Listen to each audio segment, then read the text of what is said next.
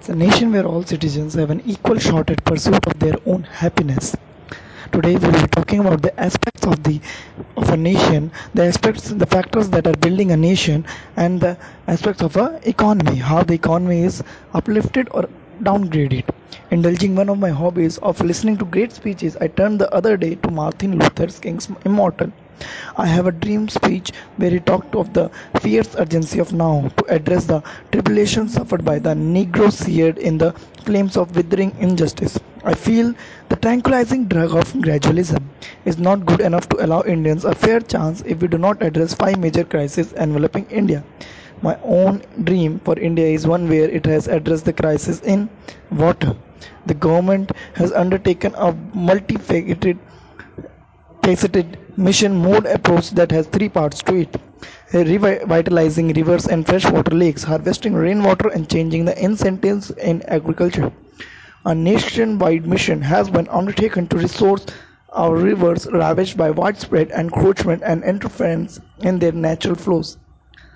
Measures have been taken to address the colossal scale of sewage polluting the rivers. City sewage systems have been revamped and a big focus has been put on increasing the number of maintenance of sewage treatment plants in every city. Digital apartheid. All Indians are provided with smartphones and cyber clinics have been funded to encourage ease with a digital environment. Citizen convenience has become a government mantra and most services can be accessed digitally. Services like police verification, getting an election card, obtaining a driving license, making payments to government can be done remotely and all application can be submitted through a digital interface. India has also joined the group of cyber-capable nations that can defend the country from cyber attacks and has the capability to inflict damage to other countries in the same way.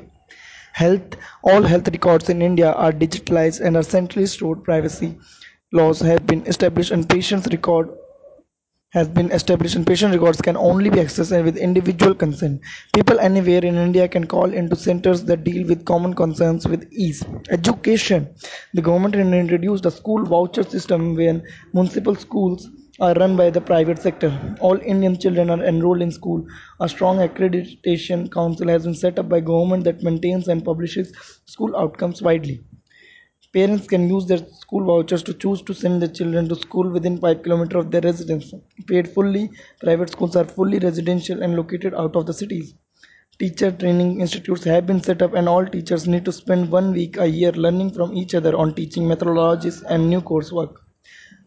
All schools are equipped with TVs, computers, phones, and powered by renewable sources of energy. Smart cities. 100 smart cities have come to absorb the out migration from the rural areas in UP and Bihar. All workplaces are charging stations for electric vehicles and streets are lined with tree and broad walking pavements. I have a dream that all Indians have an equal shot at pursuit of their own happiness.